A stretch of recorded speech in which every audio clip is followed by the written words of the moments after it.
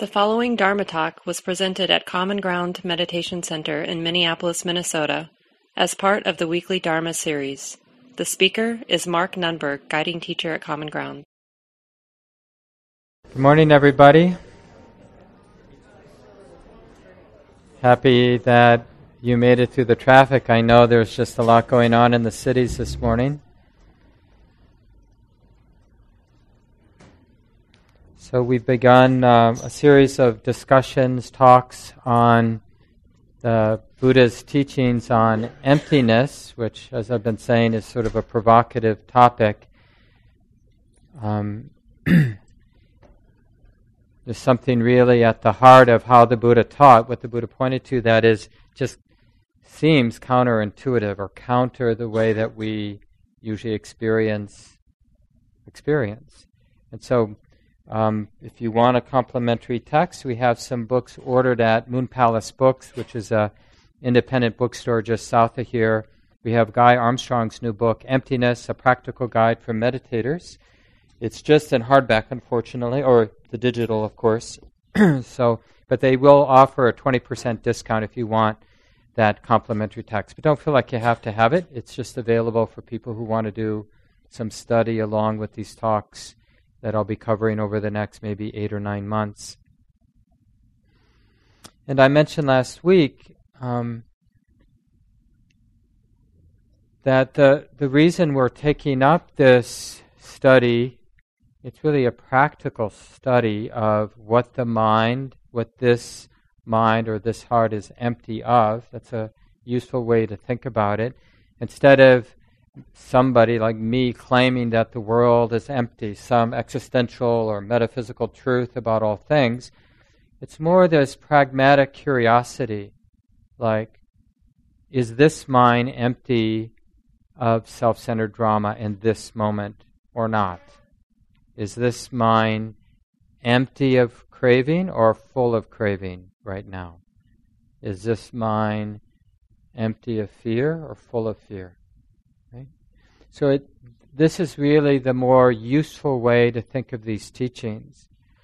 And what we find, anybody who cares enough to observe their mind, we observe what? Well, there's this very strong correlation between self-centered drama, self-centeredness, and suffering, right? It's like when you notice that you're having a hard time during the day, you can just ask, is there any self-centered activity going on? Any attachment going on? Self-centered attachment, struggling, grasping going on.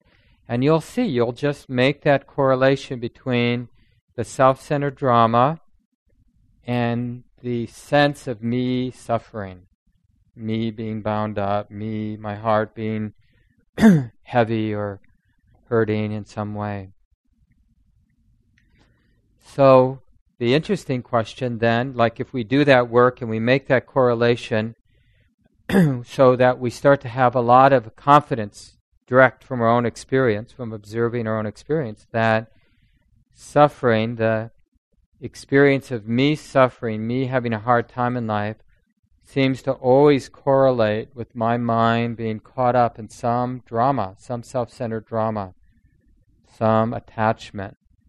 Then it really begs the question, well, what is this mind when it's empty of self-centered drama, empty of self-centeredness, empty of attachment, empty of self-grasping? One of the famous lines from the Buddhas, from the time of the Buddha, Ananda, the Buddha's attendant, I forget if I mentioned this last week, this quote, but Ananda, the Buddha's attendant, had heard the Buddha say something like, the world is empty.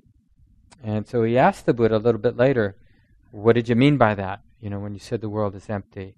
And the Buddha responded, it is, Ananda, because it is empty of self and what belongs to self. Right? The world, meaning not the world in a metaphysical sense, because the Buddha was always talking pragmatically. The world in terms of like the world of our present moment experience is empty of self and what belongs to self. So can we cultivate this way of observing, this way of knowing, this way of being in our experience. Seeing that this moment, like sitting here listening to me talk, is empty of self and what belongs to self. Because that's not our habit, right? Our habit now, as we're sitting here listening and whatever's going on for you in this moment, whatever experiences are arising, the very deep habit is to organize this experience in terms of what's happening to me. So it doesn't seem empty of self. Like this, no, this is happening to me. I'm at common ground. It's Sunday morning. I'm having my life. This is happening to me. I'm happy or I'm unhappy. I'm this or I'm that. But for sure, it's happening to me. This is about me. This is my experience happening to me.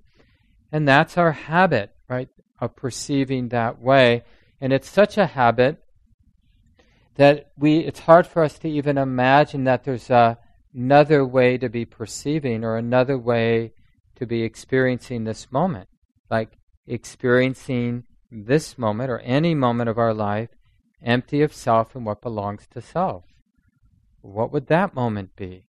It's like another version of the question I asked a few moments ago. What is a moment of experience when it's empty of attachment, empty of self-centered drama? What is that moment like? Have we bumped into some of those moments?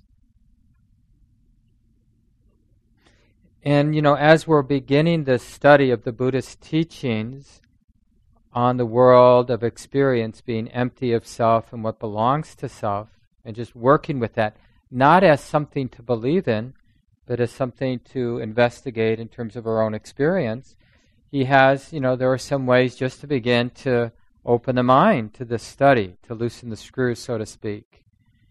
Because the interesting thing about this very convincing sense that there is me here is to see how inconsistent it is. Even if we looked at just the last few hours of today, this morning, since we woke up, the way that our mind has constructed the sense of a self, a me, is very different. It's like my knee pain. So that's a sense of a me that, in some sense, owns, like the knee pain belongs to me. It's my knee pain, right? Or I'm happy today, or I'm unhappy today. So that's a way of constructing the self where we're the equivalent of the emotion that's present. I'm happy, I'm sad, or I'm 59 years old, right? So then in that moment, with that thought, it's like I'm this body that's 59 years old, or this body that was born 59 years ago, right? That's who we are. That's the ground of self, the attachment in that moment. But these senses of self, what we're taking the self to be, when we just observe in an ongoing way, we see that it's changing all the time. How this mind constructs what I'm taking to be me is not consistent at all. It keeps changing. So again, this isn't going to change our life, but it will loosen the screws when we realize that this thing that we're so 100% sure of, but it's not a set thing. It's like it's how that is making sense changes moment by moment by moment. Like the evidence that we would give to one of those crazy Buddhists who's saying, whatever it isn't a set permanent thing. And we go, no, I'm pretty sure that me is set and permanent. It's like the same me that was born, same me that was a teenager, right? There's a real sense of the continuity of me, right? That's, in a sense, synonymous with any fixed sense of self is its continuity. Same me that woke up this morning, same me that's here now, same me that will be there later. But that's just it's like people we sometimes, put down or disrespect who have fundamentalist beliefs. Well, that's a fundamentalist belief. It's an unquestioned assumption in the mind. That sense of a me that hasn't changed. I mean, it's totally understandable because we've been conditioned to think that way, and then so conditioned to think that way, it just becomes the underlying habit of the mind to frame or construct meaning in terms of a fixed self. It goes unquestioned.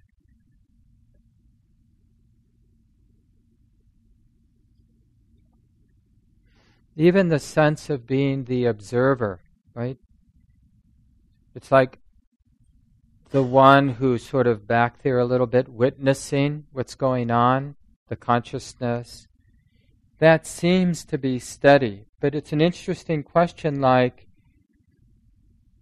is it the same, like the consciousness, the awareness that's knowing that it's like this now?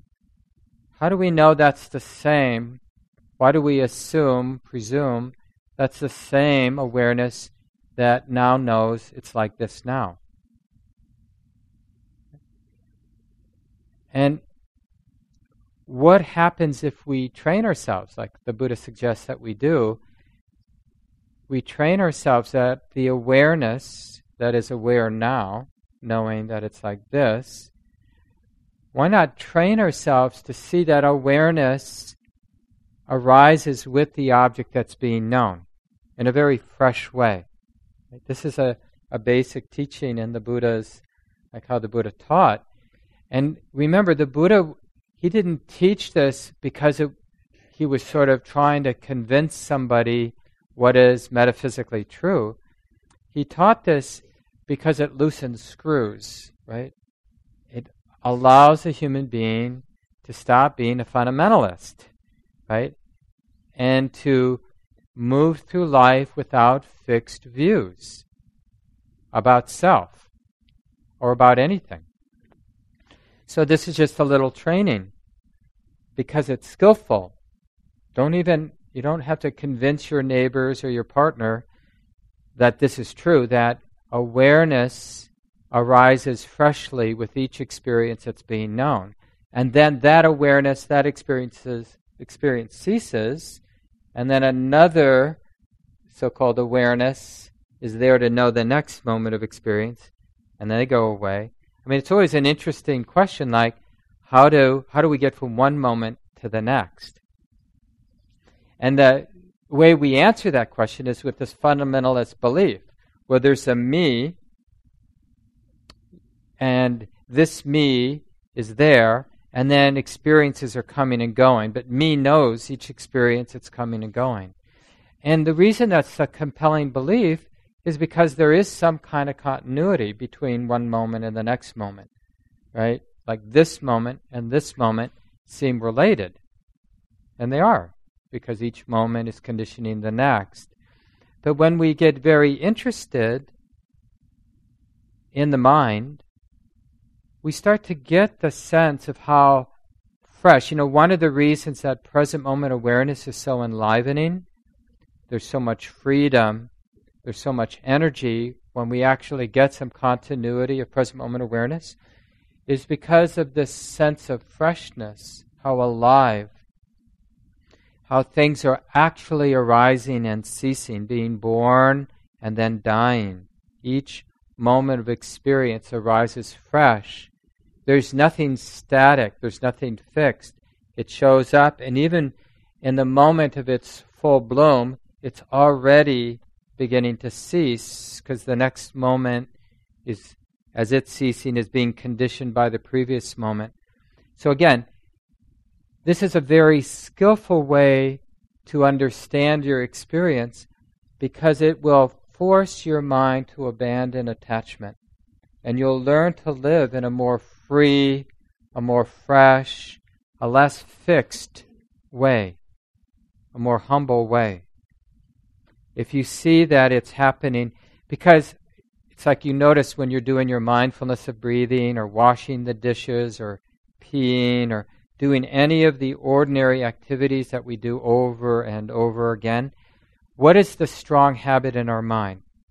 I don't have to pay attention because I've been here, done this before, so it's totally appropriate for me to be lost in thought, because we have this fundamentalist belief.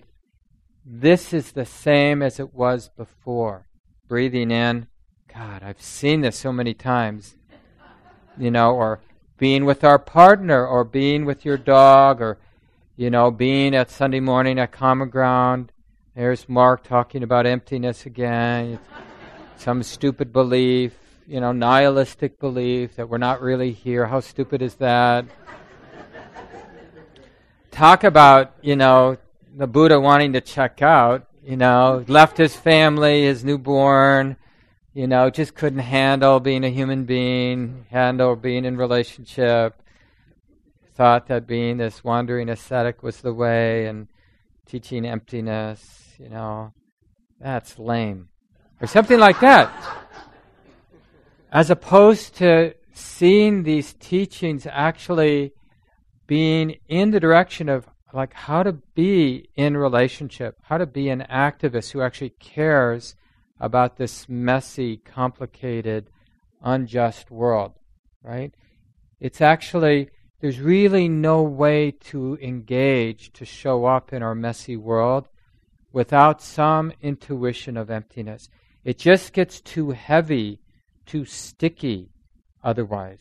And we're compelled to react with greed and aversion, and then denial and distraction in order just to manage the stickiness and the heaviness of the world.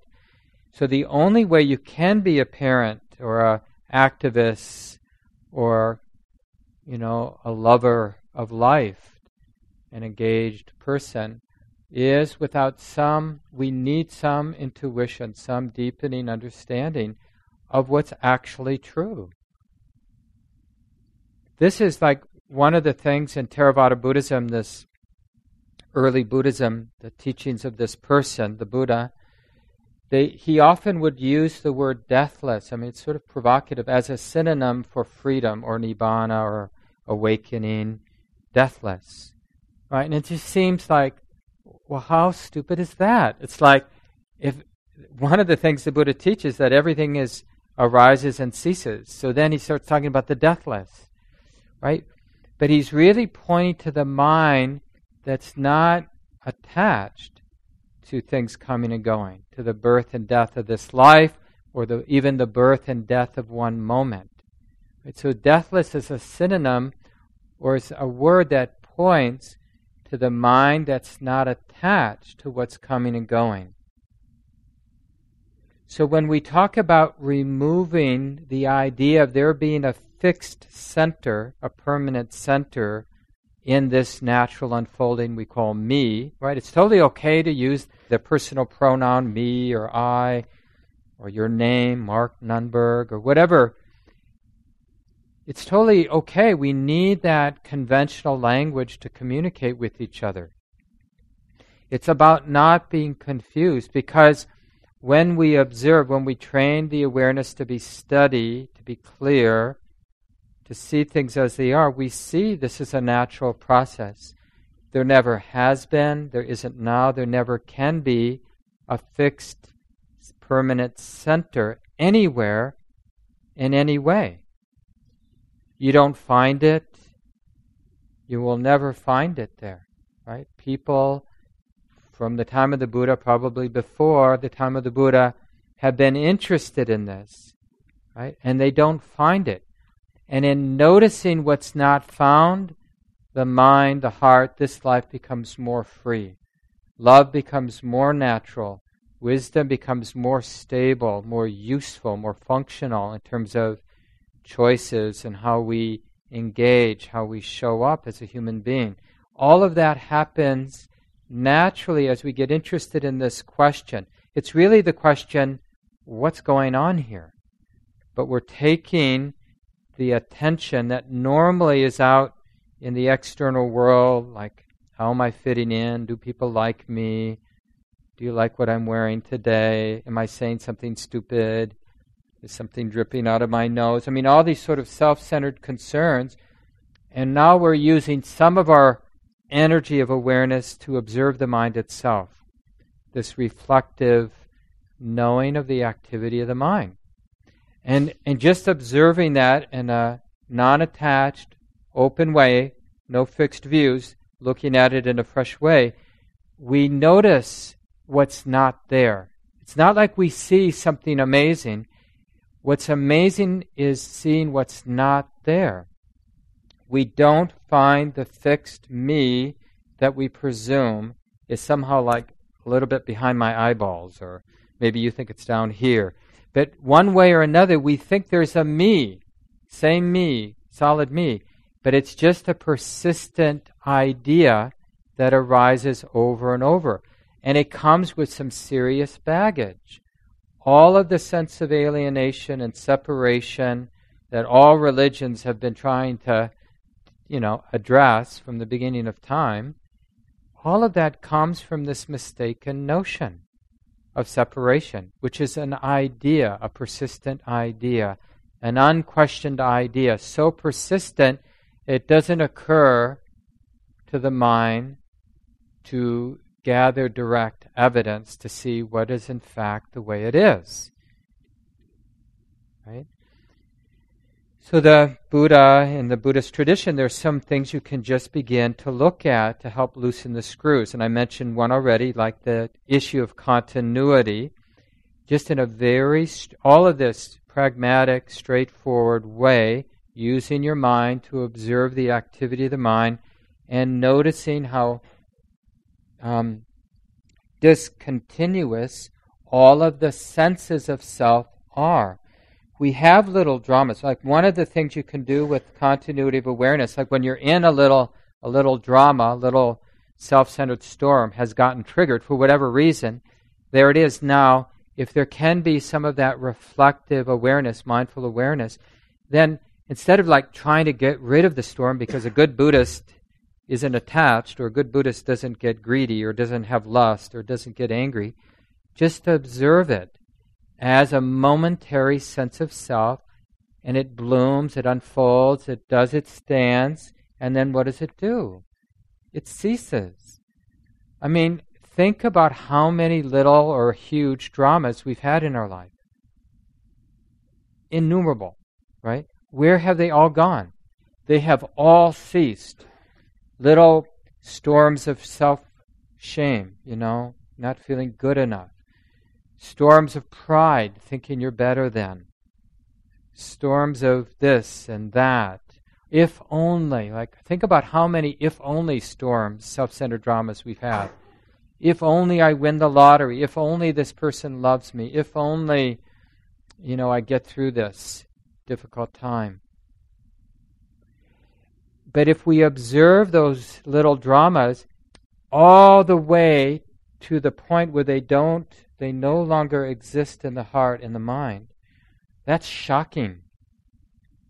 Right? So you wake up and you really don't want to get out of bed. So instead of making yourself get out of bed or telling yourself you should, why are you still having to deal with this little, emotional drama in the morning, every morning, what's wrong with you? Just observe it, because it won't last. Nothing lasts very long. But we just haven't had the interest to track the little dramas and see that they cease. So this is just one training, is to start to notice ordinary dramas that you have. And notice that they take birth at some point, there's some trigger, and then things are moving in the body and the mind, and it feels like, yep, this is happening. It's like this. It feels very personal. But now there's enough wisdom to know, okay, now it's like this. This seems to be me. This seems to be me. This seems to be self, until that self has died. But what happens is we start to get a little distracted, and then the handoff, where the baton gets passed to the next self-centered drama, we don't see that.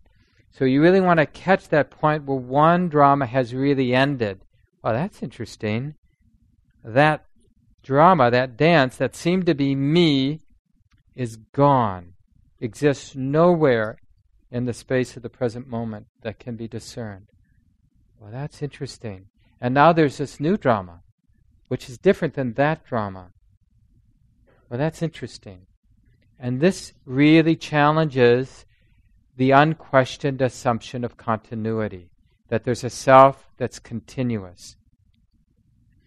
Another is this sense of independence, that the self stands outside, right? And it's inconsistent because we also feel in moments like the self that's touched, that feels, that cares, right? That, oh, I'm the one who's hurting because something happened. But other times we feel like we're apart. We're just the observer. Oh yeah, this is happening, this is happening. Like an independent agent. And Guy asks in this particular chapter, this is chapter 2 by the way, he says, the observer does not exist apart from the observed. Right? Is there something independent to the experiencing, right? Let's put it in terms of dynamic. Let's use the word, not like an experience, but there's an experiencing happening. And is there anything apart from the experiencing that is the present moment? Like, what is it that's here and now that's not the experiencing of the here and now? So we presume there's some independent agent, but again, it isn't found. Nothing stands apart from the experiencing. And then there's the sense of control, like if this is me, if this is mine, there would be some kind of control. And we do this, they've done a lot of experiments now where like if I stretch my limb, and they have ways of, recording what's going on in the brain and kind of getting a sense of the neurological signal to move the arm. So something that simple. And they find that, the arm moves, and then the the brain activity that's concluded, I'm going to move my arm, they find that conclusion, let's move the arm, happens after the arm moves. It's like the part of the brain, mind, that is keeping the self-story consistent is a little bit behind the game. So the life is living itself, activities are happening, engagement is happening, and then there's this brain process, this mental process, that's keeping a story that keeps us as the starring figure. I'm going to move my arm. But that mental activity, I'm going to move my arm, that mental choice turns out to happen after the movement of the arm. So that it fits the story that there's somebody in control, deciding to turn the light on, deciding to sit down, to stand up, to speak up. And again, when you train your mind to have this neutral moment-to-moment, present moment awareness, you start to see these things. One of the real discoveries people have, like in walking meditation practice, is just little moments doing the walking. Generally on retreat, we go back and forth between sitting meditation, walking meditation.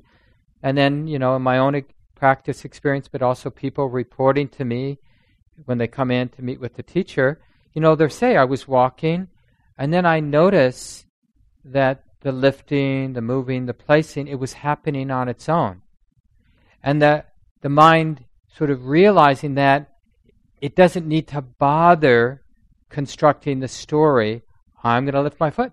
I'm moving my foot forward. I'm putting my foot down. Like in the naturalness, in the continuity of awareness, unnecessary things just get dropped because they're stressful. And so when they do get dropped, when that neurotic, very subtle habit of putting the person who's in control, like constructing that idea that I'm doing this, when that gets dropped because it's a little stressful, it's tiring, and then the mind, the awareness, realizes the experience without the mind doing that, it feels like you should go in and tell a teacher about that. I mean, it seems like, well, that's kind of weird that the walking is happening without anybody doing it. That's how people report it. Yeah, it was just like walking happening. And then at the end of the lane, the stopping happened. And then the turning around happened. And then the starting of walking happened. And then the walking continued. And then it stopped. And then the turning.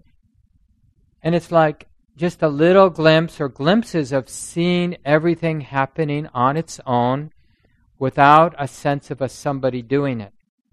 And people, this is not that rare of an experience. Although people don't necessarily know how to interpret these moments of something happening. You're just doing something being done, without a sense of somebody being in control and doing it. But again, this is just like a way to gather some direct data that challenges this very deep habit. And the last thing related to the first three, so there's continuity, the sense of independence, the sense of being in control, and the sense of singleness or unity. So Guy mentions all four of these sort of beliefs, these flawed assumptions or unquestioned assumptions in the continuity of a sense of me, in the independence of that me, that sense of me, in the fact that that me has some control, that self has some control, and that it's a single thing. It's not like two of me or three of me, just the one of me. And again, it doesn't really hold up when we observe the sense of self. We really see how it's like, no, that's a different self. But because the attention's mostly not there, not sensitive enough, too superficial, we don't pick up like how many different selves there are, right? The feeling tone of the self is always the same, like this energetic sense of being apart or being separate, or a kind of existential aloneness or tension of being apart. That kind of ache, right, makes it seem like it's the same me. But that's just, it's like, it's as if sensation, the visceral feeling of being tight. Yeah, tightness is tight. It's always, this is an interesting question, if there's not a me, then why does it hurt so much? Why does my heart ache? Right? So we have to learn to look at that feeling tone, the ache itself, as something being known. And see that even that comes and go. Even the most sort of subtle, wormy, existential ache in your heart, lonely feeling, anxious feeling, uneasy feeling, you'll see that even that, because the thing that feels most personal to you, whatever that is, if you observe that, you see that it changes. That isn't consistent. You might actually feel happy, light in a moment. Like, where's that lonely person? Where did it go? Because the presumption is that it's always there behind everything. But it's just not true in our experience. It just seems like it's true. So this is kind of our task in these weeks ahead as we continue to reflect on the Buddhist teachings on what the heart, what the mind is empty of, is to bring this kind of fresh, continuous investigation, to really see, not try to figure it out cognitively by thinking about it, but just observing directly. It is possible, right? This is something we need to observe subjectively. A lot of people, like in Western psychology, we think we can resolve this by observing your mind or thinking about the mind objectively. But actually, as a human being, we're interested in the subjective experience of the mind. That turns out to be what's relevant. Not the metaphysical, abstract truth of the mind, but what does it mean to have a heart, to have a mind, subjectively, in and of itself in our own experience? What is this experience of being a human being? What does this mean? What does it involve? What is it? And we, with our mind, have this capacity to be reflectively aware. And as I mentioned when I began this series of talks on emptiness, the most astounding thing is that we have this thing we call the heart, call the mind, and we haven't been interested in it. It is clearly the most relevant thing in being alive, and it's astounding that we haven't been interested in it. How can that be? We have a few minutes before the children come in, maybe time for one or two comments from folks. Any thoughts that you have that, you want to start us off all the way in the back of the chairs? I'm Peggy. Listening to you reminds me that I've gone through, or I recognize in part this, but it feels like a very painful maze that, I've gone through. But at some point, I felt that I needed to stop going through that exercise of that existential maze, and to pick something, a very singular path where you decide that you need to stop going through that exercise and pick something to concentrate on and to go through a kind of pursuit of excellence where you stop trying to figure out so many things, but rather concentrate and focus on one or two things that you decide are what's mostly me. Is there anything mostly what? That's mostly me? Is there anything in the Buddhist teaching that suggests that that's a good idea? Is to like focusing on love, focusing on kindness and compassion can be very powerful and healing and stabilizing for the mind. But the thing is, just because it's important with this topic especially, is to realize that even though we're talking about things that are really heady in a philosophical way, the training is not philosophical. We're using the mind. What are we opening to? We're opening to the way it is. Not our thoughts about things, not our thought about whether the world is empty, whether the mind is self or not self. We're looking at the way it is in the most ordinary sense of that. So when we feel like breathing in, feeling the whole body, that's enough. Or just noticing, like we did at the beginning, the capacity of love, of friendliness, and how that can pervade the entirety of the present moment.